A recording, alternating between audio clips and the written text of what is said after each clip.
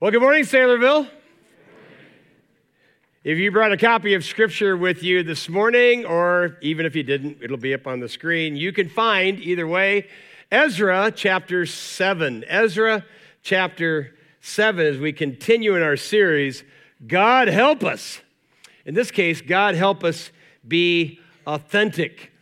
And let me just get something out of the way right away. Yes, I do have a cold. But if my mom was here, she'd take care of it for me. She'd slather me with Vicks Vapo Rub. This is my mom. It's my favorite picture of my parents. It really captures their effervescence, their love of life and one another. My mother was incredibly affectionate and very submissive. And she was a stickler for manners. And she was also a wordsmith. And did I tell you she was a stickler for manners? But she was a wordsmith. She had a large vocabulary, and any vocabulary that I have is built into me by my mother. She was also very self-controlled, although I must say that I found ways to crack it from time to time. She was also a great encourager. And of the plethora of quotes on motherhood, and there are, of the making of many quotes on motherhood, there is no end. I came across this one the other day. It says, "There's no way to be a perfect mother and a million ways to be a good one." I like that. That gives us hope. That gives you hope, moms, whoever you are. And one of the best ways you can be an encourager and a good mother is to encourage your kids to be, as Lord willing you are, authentic by being authentic, matching your works with your words. Even as James told us, be doers of the word, what? Not hearers only. And John sort of buttresses that when he says in 1 John 3, little children, little tech down, little born ones, don't love in word only, but in deed and in truth. So with that in mind, let me just pray over all of you moms. If you're a mom, stand up right now. Stand up right now. If you're a mom or a grandma or a great-grandma, stand up. Look at all those moms. Let's give them a round of applause, shall we? Stay standing. Stay standing. Stay standing as I pray. Father, we love you and thank you for motherhood. It is true what Abraham Lincoln said, the hand that rocks the cradle rules the world. And I pray, Lord, that these mothers would be raising up game changers, children who would see their own authenticity and come to know and live for Jesus. Bless these moms on this we have set aside as their special day. We ask in Jesus' name, amen. You may be seated. Thanks, moms. So today, as we get back into Ezra chapter 7, we meet Ezra for the very first time. We get to finally meet Ezra. He hasn't even been around, though he wrote the book. This is 60 years. There's 60 years between chapter 6 and chapter 7. If you like to write in your Bibles, you can write Esther right before chapter 7 because that's where the book of Esther takes place. Between those two. In fact, we showed you an outline a couple of weeks ago. Let me give it to you again, very simple, of the book of Ezra. The first 6 chapters is the first return, 50,000 Israelites from Babylon back to Israel, back to Jerusalem, having been taken captive for 70 years. And they laid the foundation of the temple. The year, as you can see it there, is 536 BC. And then the last half of Ezra, which we're just starting now, is the second return under Ezra himself. There'll be a third return, not in this book, that's in Nehemiah, 10 years later. But this is the spiritual life of the people restored. And notice again, the time for you numerology nerds, it's 458 BC. And so, with that in mind, the very first verse tells us the king is Artaxerxes. You see the last part of his name, Xerxes? That's the name you're familiar with in the book of Esther. It's Xerxes who married Esther. And this Artaxerxes is a successor to that one. This might also, by the way, help us understand the sympathies that these kings had toward the Jews. because of all that was happening around those times. So anyway, we are now talking about the second return of the Jews. 60 years later, not nearly as many people. Only 1,500 men came on this journey. Chapter 8 lays all that out. 1,500 men plus a little bit more, plus women and children. So there were probably 4,000 or 5,000, but that's a far cry from the 50, 60 years earlier. Ezra now comes after the temple is actually made and closer to when the wall is built, which is what Nehemiah is famous for. Ezra and Nehemiah are contemporaries, Nehemiah being younger, but they were in the same time frame. Ezra wasn't about, listen to this, Ezra wasn't about building buildings for God. He was about building people, the people of God. That's what he was doing. And by the way, if the transformation of our property doesn't translate into transformed people, we're wasting a lot of time and money. Can I get an amen from that? So Ezra, my task today is to show you that Ezra is a portrait of authenticity. A portrait of authenticity that we can emulate, that we can follow as he followed the Lord. So Ezra, a portrait of authenticity. He had several things that he was great. He had a great upbringing. And the first 5 verses tell us, now after this, the reign of Artaxerxes, king of Persia, Ezra, the son of Shariah, the son of Azariah, son of Hilkiah, the son of Shallum, son of Zadok. There are really 2 names I want to focus here on these first 5 verses, is Zadok and Phinehas. Zadok was David's chief priest. In fact, the line of Zadok, they literally ruled the high priesthood for hundreds of years, right up to like 171 BC. For hundreds of years, the Zadok clan ruled the high priesthood. And I point that out because many in Israel were praying that Israel would experience revival under a Zadokite type of a priesthood. They were the godliest of all the priests. So Ezra comes from really spiritual, godly stock here, okay? And the other one is Phinehas. Remember that name? There's a bad Phinehas in the Bible, in the Old Testament. I'm not talking about him. I'm talking about the good Phinehas who's lauded, and we'll come back to him. Here's the bottom line. Ezra had a great pedigree, and he lived up to it. I was reminded of a Chicago bank that requested a recommendation from an investment house in Boston, Massachusetts, for a certain guy that had applied for the bank in Chicago.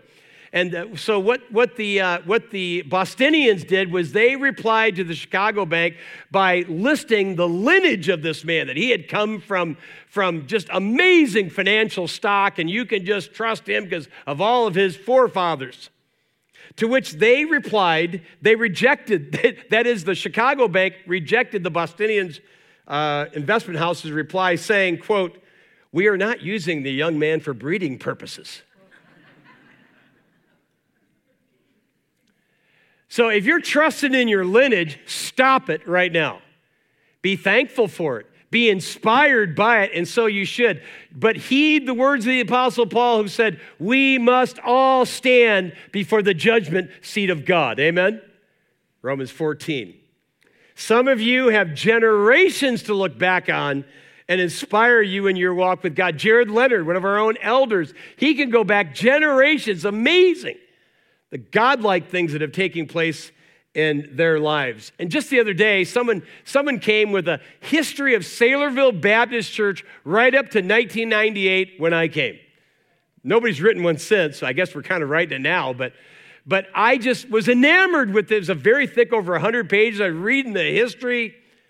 And I mean, it was great reading because I read of great men and great women who made great sacrifices for what God has wrought here. And it caused me to say, oh God, give me their faith, as we ought to pray.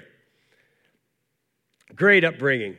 He had great faith. Speaking of faith, look at chapter 7 and go to verse 6, where we're told, this was Ezra, who went up from Babylonia. He was a scribe, skilled. Remember that word, skilled. I'll come back to it later. In the law of Moses, that of the Lord, the God of Israel, had given, and the king granted him all that he asked, for the hand of the Lord, his God, was upon him. Go all the way down to verse 18, because this is in the midst of a letter that Ezra, now Ezra's leading this group of 1,500 men, plus their women and children from Babylon back to Jerusalem. It's a 900-mile trip. It's a dangerous trip. The king gives him a bona fide letter saying, you can do this, and a bunch of stuff to go along with it. But look at verse 18. We'll skip down to there. Whatever seems good, this is the king writing to Ezra, whatever thing seems good to you and your brothers to do with the rest of the silver and gold, you may do according to the will of your God. In other words, keep the change, Ezra. I'm giving you a bunch of stuff. Just keep the change. Do with it what you want. Verse 19, the vessels that have been given you for the service of the house of your God, you shall deliver before the God of Jerusalem. And whatever else is required for the house of your God, which it falls to you to provide, you may provide it out of the king's treasury. In other words, don't just keep the change, use my credit card. I mean, it's basically a carte blanche is what this king, Artaxerxes, has done. And in the context, he loads up Ezra with gold and silver and wheat and wine and salt and oil. And again, he's got all of this stuff for the temple to enhance the temple back in Jerusalem, which has now been built. And he has given him all of this. And here's the one thing he didn't give him, protection. Because the trip from Babylon to Jerusalem, 900 miles, would have been fraught with thieves. So where is Ezra's faith exhibited?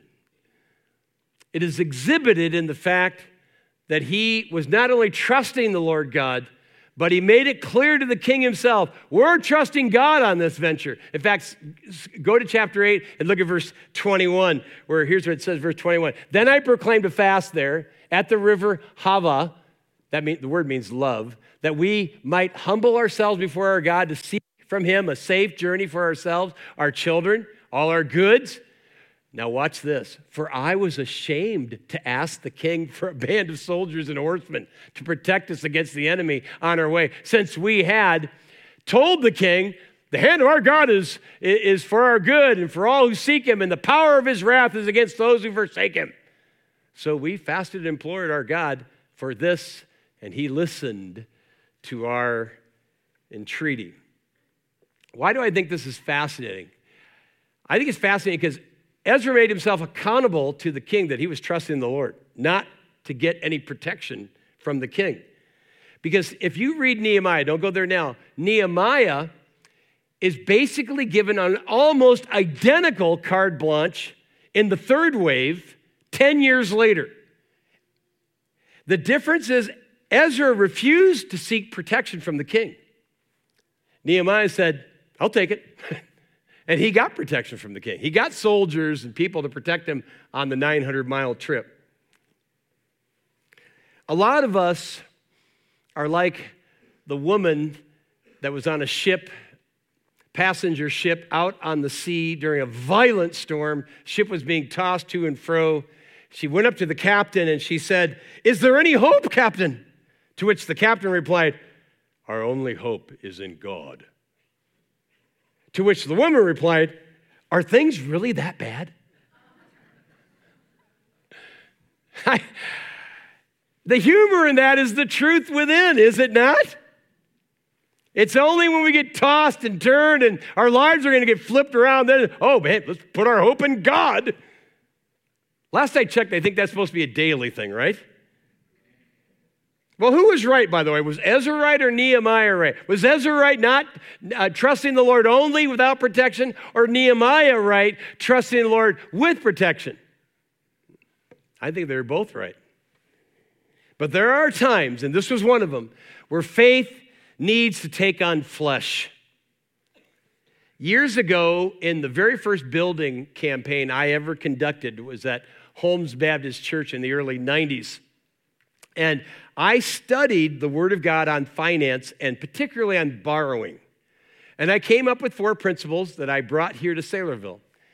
The 4 principles I learned on borrowing were these. Number 1, borrowing is never encouraged in Scripture. Did you know that? Number 2, borrowing is always discouraged in Scripture. Did you know that? And here's number 3. Here's the loophole. You're just waiting for it. Borrowing is not outrightly prohibited in Scripture. And that gives way to the therefore, the fourth principle. Therefore, borrowing is not a matter of sin. It's a test of faith. And this is powerfully illustrated right here. We have chosen to trust God without borrowing, without going to the soldiers and all the people that protect us from outside. We're trusting with it. Does that make us more spiritual? Maybe, maybe not. But it keeps us from condemning those who do borrow. Amen? We don't ever want to get smug in our walk with God.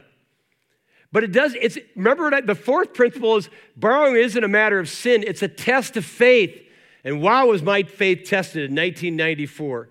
When we were building a building that was going to cost $250,000, which is like a drop in the bucket compared to today. I think $3 million back then. It might as well have been for our country church. And so we raised about half of it. And we had one more offering to go, and it was an offering. Our people were given sacrificially, and at the end of the offering, we still owed about $120,000 to $130,000 if we were ever going to launch this campaign. And I was so discouraged because we had no more plans to raise money, and our people were already tapped out. They'd given so faithfully. They'd given so sacrificially. And I remember going into my office that Monday wondering how I was going to communicate with them, because we were not going to be able to go forward even as we had planned. And there on my desk was a letter. I still have it. And I walked in, I picked up the letter. It was from one of the leading men in our church. And he said, and I paraphrase, "Pastor, thank you for leading us in this venture. Myself and about a half a dozen other men have met secretly, and we believe we can come up with the resources to cover 3/4 of what we need to complete this. Let's do it." And I remember what that did for my faith. My faith was tested. I was wavering. I'll be the first to confess. But man, did it soar then.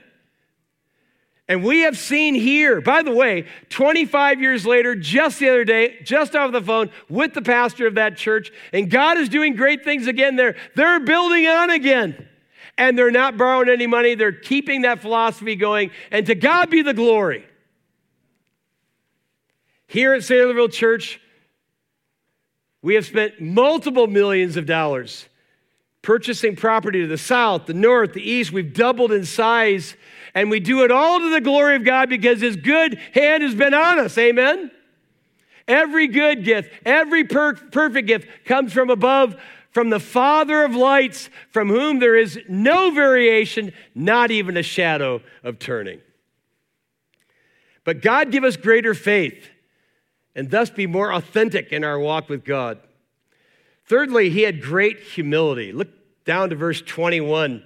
Chapter 8, verse 21, rather. Chapter 8, verse 21. He says, "Then I proclaimed a fast." Now, they're on their way back. They stopped halfway for 3 days, and they realized they didn't have any priest with them. So they sent some people back to get more priests. In the meantime, they're just super humbled about what's going on here. And they proclaimed a fast there at the river Hava, that we might humble ourselves before our God to seek Him for a safe journey for ourselves, our children, and our goods. And he goes on. There is great humility here, and throughout the life of Ezra. And I would just say to you that boldness and humility are not like oil and water. They should be one. We can be humble and bold at the same time, and we should be. I mean, Ezra, if you look at chapter 9, when he finds out that the believers are marrying and intermarrying with unbelievers, boy, am I glad that doesn't take place anymore. Jeez, nothing new under the sun here. What does he do? Verse 3, "As soon as I heard this, I tore my garment and my cloak, pulled out my hair from my head and beard, and sat appalled and trembled at the words." Wow. That's demonstrative. There's great boldness and great humility woven together here. If you interviewed Ezra on his successes, which were many, he wouldn't talk about his charisma, his demonstrative behavior. He would not talk about his giftedness or his determination to apply all these wildly successful principles he hadn't read from good to great, his answer would be simple. His answer would be humble. And his answer would be repeated. He said this along with Nehemiah 8 times. And here it is. The good hand of the Lord was upon me. There it is. The good hand of the Lord was upon me. That's even better than I deserve. That's not even out of Scripture. I like that line. But I like this. It's humble. It's greatly humble. That was Ezra. An authentic life is a humble life that realizes that our blessings come from God. Amen. Without him, we can do nothing. Amen. Then there's great gratitude. Back to chapter 7, the very end, and verse 27, notice what it says. Blessed be the Lord, the God of our fathers, who put such a thing as this into the heart of the king. He's talking about Artaxerxes. To beautify the house of the Lord that is in Jerusalem, and who extended to me his steadfast love before the king and his counselors, and before all the king's mighty officers. Great gratitude. Authentic Christianity is filled with gratitude no matter what is happening in your life. One of the greatest tests of whether you are a true, fervent follower of Jesus is when you can show real gratitude in hard times. Now, this isn't necessarily a hard time, but just the other day, one of our faithful deacons who was tasked to give a report in our meeting about his life, his ministry, and what God was doing in his life, did just that. And he shared some really some deep burdens about his life, really burdens that we needed to pray over. But he did so by enfolding those burdens in just great gratitude, thanking all of us for who we were, what we meant to him, for what his church means to him, for what God means to him, what the gospel means to him. In fact, by the time he got done, I kept thinking, does he have a burden here? He really did have a burden, but he didn't let it get lost. He didn't let the gratitude get lost in the burden. When we're hurting and we can bless the Lord in our hurt, that's one of the greatest praises. That's one of the greatest evidences that you are a real follower of Jesus. When someone says, how you doing? You say, I'm blessed. You don't just mean things are going great, swimmingly. No, you mean I'm blessed of God. And you might have to even say, in spite of the difficulties that are happening in my life, I am blessed. When the children of Israel came back, they were so grateful. Here's a psalm that was written because of this, Psalm 126. When the Lord restored the fortunes of Zion, we were like those who dreamed. They were like in a dream coming back. Then our mouth was filled with laughter and our tongue with shouts of joy. Then they said among the nations, these are other people talking about them, the Lord has done great things for them. And how did they reply? Yes, he has. The Lord has done great things for us, and we are what? We're glad. We're grateful. Ezra was authentic in his gratitude and in his courage. He had great courage. Just one line, right? The next line that follows in chapter 7, verse 28. Because of this, I took courage. I took courage. When God does things in our life, does that not encourage us? Does that not infuse us with strength? By the way, that's what to encourage someone means, literally to encourage. Encourage, E-N means inside. It means to put courage in somebody. That's what it means. God will do it through circumstances. And when he encourages us, we respond. Remember who was in Ezra's ancestry? Zadok and who else? Phineas. Phineas. You guys remember Phineas? I want to remind you of who Phineas was, as only Eugene Peterson in his Message translation can describe it. Numbers 25, here's what it is. Look it up at the board. While Israel was camped at Shittim Achaia Grove, the men began to have sex with other Moabite women. It started when the women invited men to their sex and religion worship.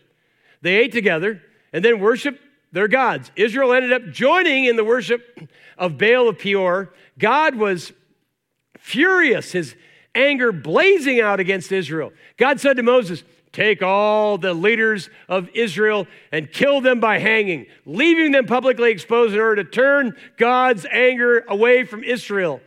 Moses issued orders to the judges of Israel. These are the orders. Each of you must execute the men under your jurisdiction who joined in the worship of Baal Peor.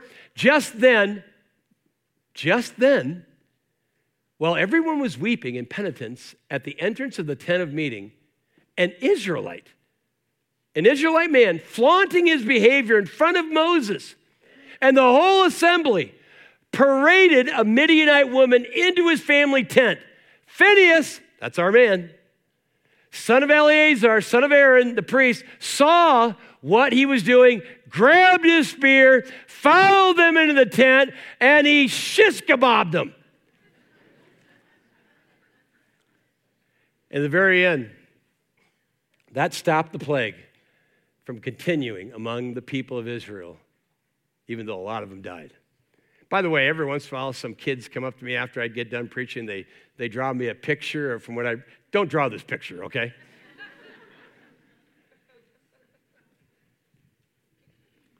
But this is the line that Ezra came in, the line of Phinehas. And you saw what happened. It stopped the plague. And some of you are probably saying, oh my goodness, could God actually honor such a thing? Well, and one of the Psalms that goes through the history of Israel puts it like this, Psalm 106. Then Phinehas stood up and intervened, and the plague was stopped, and that was counted to him as righteousness from generation to generation forever. I'd say God bless that, wouldn't you? I was with some young ministers just the other day, and we were talking about the difference between miracles and the miraculous. Is there a difference between a miracle and the miraculous? And I'm going to suggest to you, yes, there is. Just because something isn't technically a miracle doesn't mean it isn't miraculous. When David killed Goliath, was that a miracle? Go like this. No, it wasn't. Very accurate, but it wasn't a miracle. Was it miraculous? Dang right it was. Killed him. They won the battle.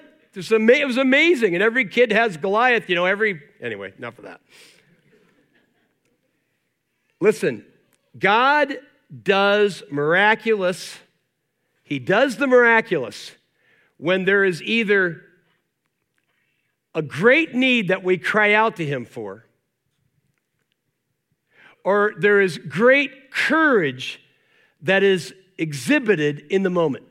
When I look at Scripture and I study miracles and the miraculous, either one, pick it out, miracle or miraculous, I see God doing so. Not just because, somebody said the other day, boy, I'd sure like to see more miracles happening. I don't think he's going to give you a miracle, I thought. Look at your life. You love Jesus, but you're not doing anything. You're not exhibiting any courage. You don't have any great needs. And when I see this, I see God coming through miraculously when there's a great need from God's people, or when we exhibit great courage, and then he comes through big time. Ezra is a chip off the old block. I don't have to tell any of you here that our nation is in great trouble right now. And if you don't see it, you're blind. And I pray that God would raise up Phinehas's in our time to stop the plague of filth that's flooding the country and seeping into the church. And by the way, I don't mean literally. I don't want you to go out there and look for a spear here, okay? The word of God will do, amen? That cuts both ways, right? It pierces even the dividing of soul and spirit and joints and marrow. It's a discerner of the thoughts and intentions of the heart. Use the sword of the Spirit.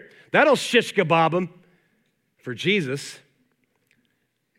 But that takes great courage. And I think that's when God acts, when we show great courage. Finally, he was a great doer. And this is the passage many have memorized, maybe even you have. Verse 10 right here.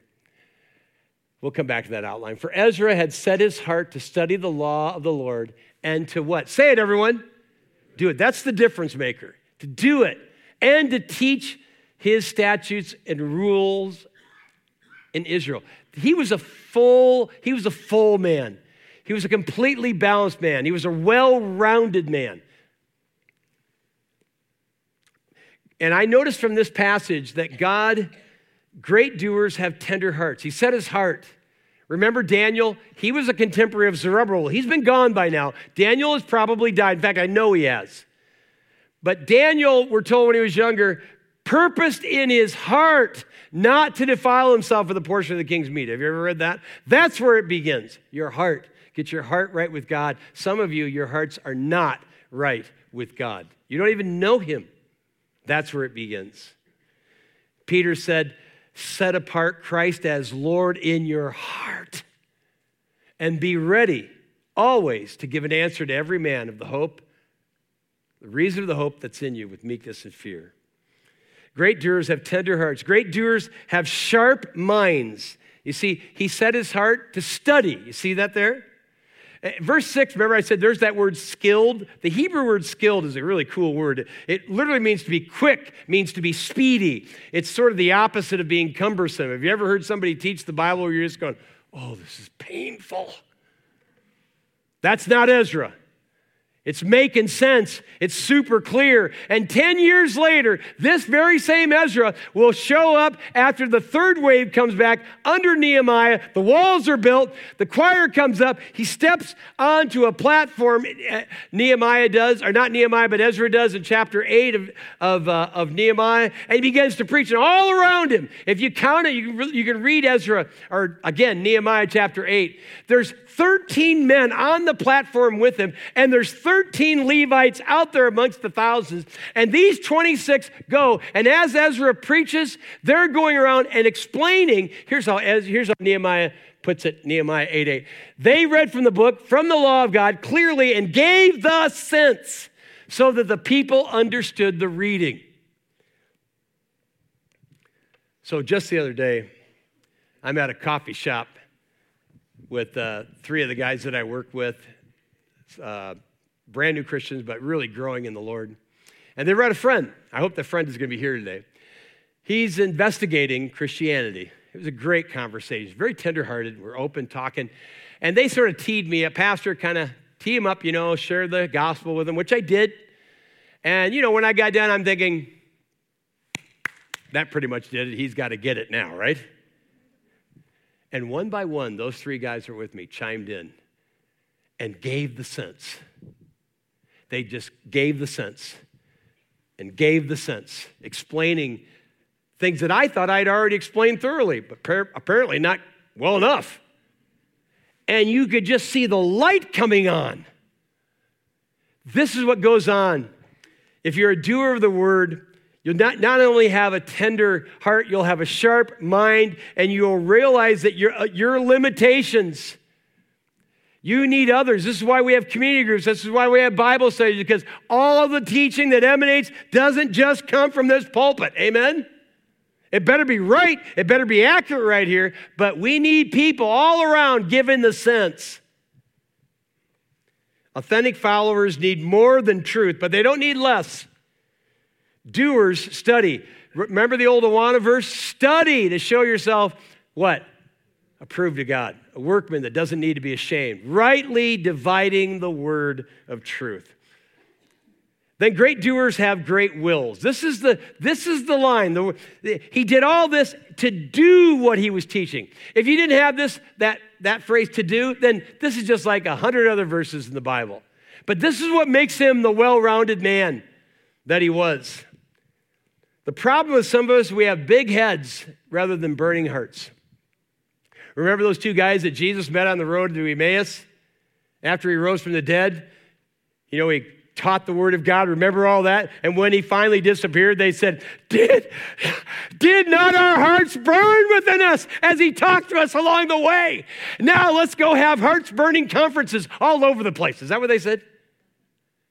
No, their hearts burned, and then they went and told everybody that he is risen. And that's what a well-rounded, authentic follower of Jesus Christ does. You take the Word of God, you understand the Word of God, you articulate the Word of God, and then you do the Word of God. Because you're a doer of the Word, not a hearer only. It wasn't enough that Ezra was a great student. He was a great change agent. Scholars don't change the world. They inform it, and that's good. God is looking for men and women well-rounded in their knowledge and with the guts to put their knowledge to practice. The best teachers make the best doers. Amen? And it's not enough that we have godly men. We need gospel men. It's assumed that if you love God and you're a part of this church, you are a godly person and you're pursuing godliness. But if you do that, then the gospel must be infused in your life and coming out of your pores. Total authenticity, well-rounded ministry, seeking, doing, teaching. By the way, when James says, be doers of the word, not hearers only, he follows it by saying that God, he will be a blessing in his doing. Have you ever read that? God doesn't bless us for what we know. He blesses us for what we do with what we know. So here's the question. Are you authentic? Are you authentic? Or are you a fake? I don't think Donald Trump coined the word fake news, but made it a household phrase, didn't he? Some of us are just fake.